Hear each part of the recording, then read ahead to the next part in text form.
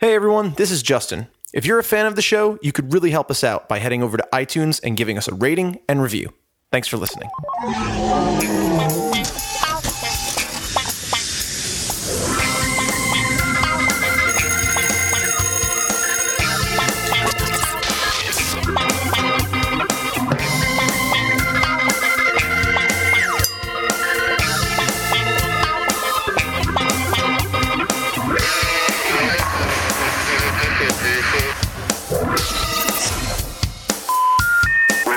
The number you have dialed is not in service at this time. Welcome to another special mini episode of This Is Happening America. I'm Mark Betancourt. I'm Justin Mara. And in this mini episode, we are bringing you another installment of Justin Ruins a Song. So Justin, what song may you or may you not be ruining for everybody today? All right, Mark. This week, I am taking apart Spotify's most played song of 2011 and the song that made indie rock singer-songwriters cool again. Foster the People's Pumped Up Kicks.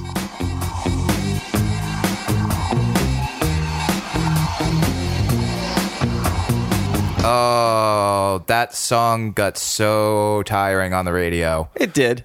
You can't deny that it was fantastic. It's very catchy. Pumped Up Kicks features a cool flowing rhythm, washed out guitar, and a mellow vibe that just begs you to drop the top on a convertible as you cruise along the coastline. It was the song of the summer of 2011.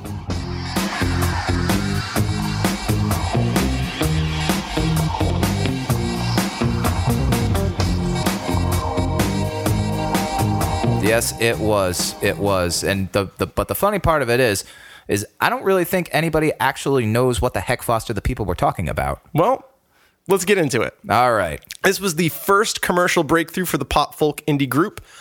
It was featured on an EP of the same name and on the band's first full-length debut album, Torches.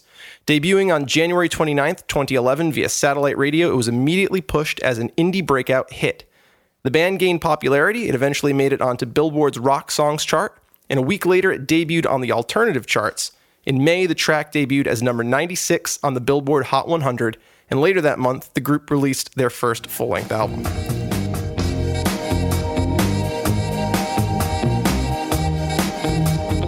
BBC Radio 1 DJ Greg James selected the song as his record of the week, and it ran until May 27th.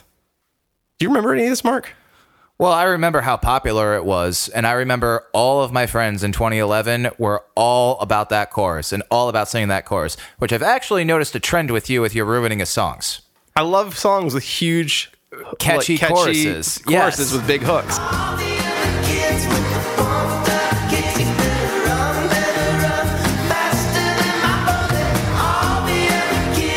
But the funny thing is, most of those songs with big catchy choruses, nobody ever, everybody knows the chorus, but nobody actually pays attention to the verses or what the actual meaning behind the words are. They just like to sing the chorus because it's catchy. That's the beauty of the song. It is. I actually don't remember any of this, and I loved doing the research on this song to see that it was such a slow burn and started from such a grassroots movement. To me, it seemed like summer of 2011, the song was just there. Yeah, no, it just appeared. I was living in Southern California at the time, and yeah, that's all they played. All they played over and over again.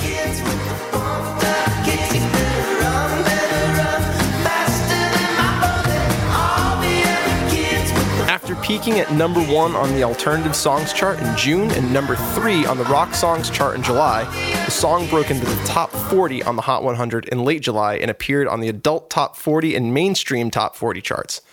Columbia's senior VP of promotion, Lee Lipsener, said, "It was one of the only alternative bands I can remember that you could actually dance to."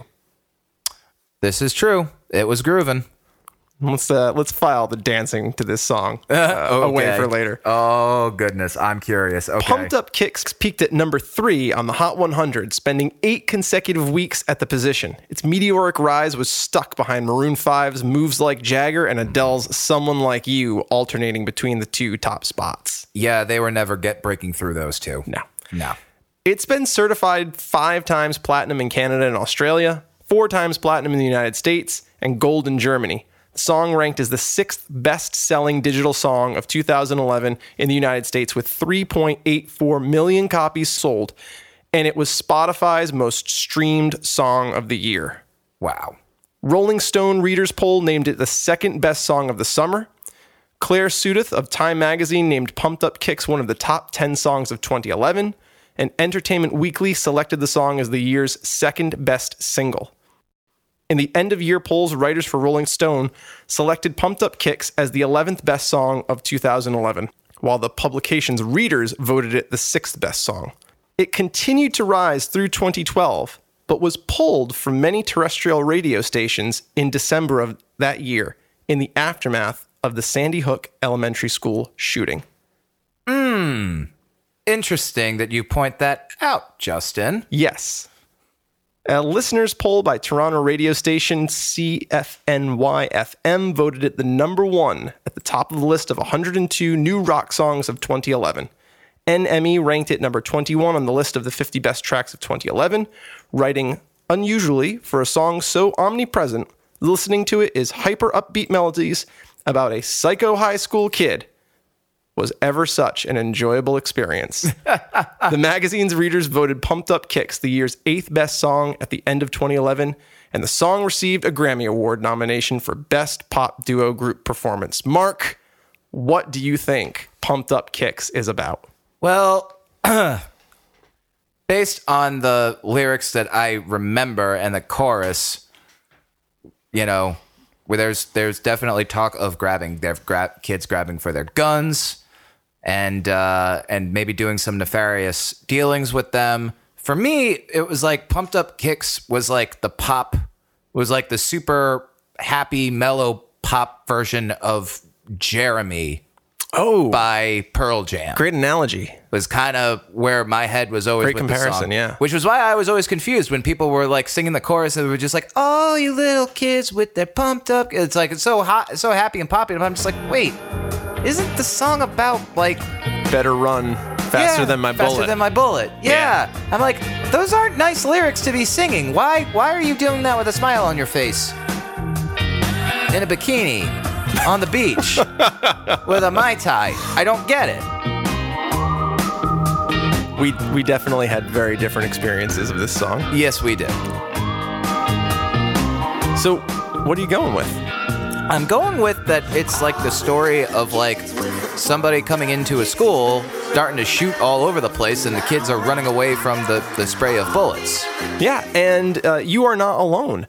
While many people believe that the song is about gun violence and depicts a school shooting, it was inevitable to make the connection to the Sandy Hook shooting in Newtown, Connecticut. Exactly. It's actually a song about isolation and longing for acceptance.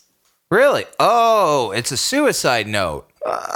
So the protagonist of the song, Robert, comes from a broken home with a dad who's never around and keeps a lot of secrets in a box in his closet. With other weird toys, Robert finds his dad's gun. And because he's so afraid and lonely and of his absentee dad, he comes to identify with the anti-hero cowboy who kills because he can with his 6-shooter and his cigarette. Wow, that's okay. Yeah, no, I definitely did not get that. Here's verse 1. Yeah, he found a 6-shooter gun in his dad's closet in a box of fun things I don't even know what, but he's coming for you. Yeah, he's coming for you. Because daddy works a long day. He's been coming home late, and he's coming home, and he's bringing me a surprise. Maybe sarcasm for a beating, maybe not. Dinner's on the kitchen, and it's packed in ice now. I've waited for a long time, and my sleight of my hand is now a quick pull trigger.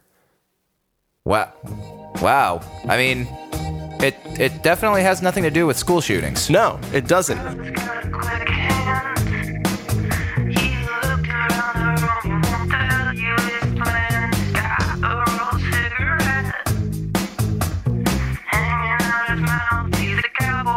The terror he feels for his dad is paired against the resentment of all of the other kids with their pumped up kicks who come from better homes with better families, the people that they're connected to. Oh, now that makes sense. And the anger and resentment that he feels because of that, you know, he's visualizing, you all better run away faster than my bullet.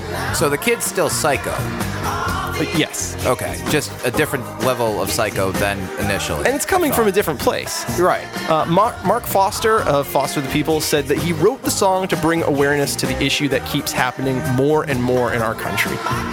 To me, the epidemic isn't gun violence, says Foster. It's the lack of family, lack of love, and isolation. Kids who don't have anywhere to go or anyone to talk to, and that's what makes them snap.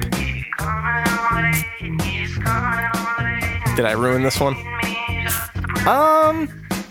I wouldn't say you ruined it, because I always thought the song was kind of messed up. Okay. You just kind of changed how messed up the song was. I'll take it. So, yeah, I guess in sort of a kind of a backdoor sort of way, Justin. Yeah, I think you ruined this song, especially for people that just thought it was a catchy chorus about shoes and bullets. Bangarang.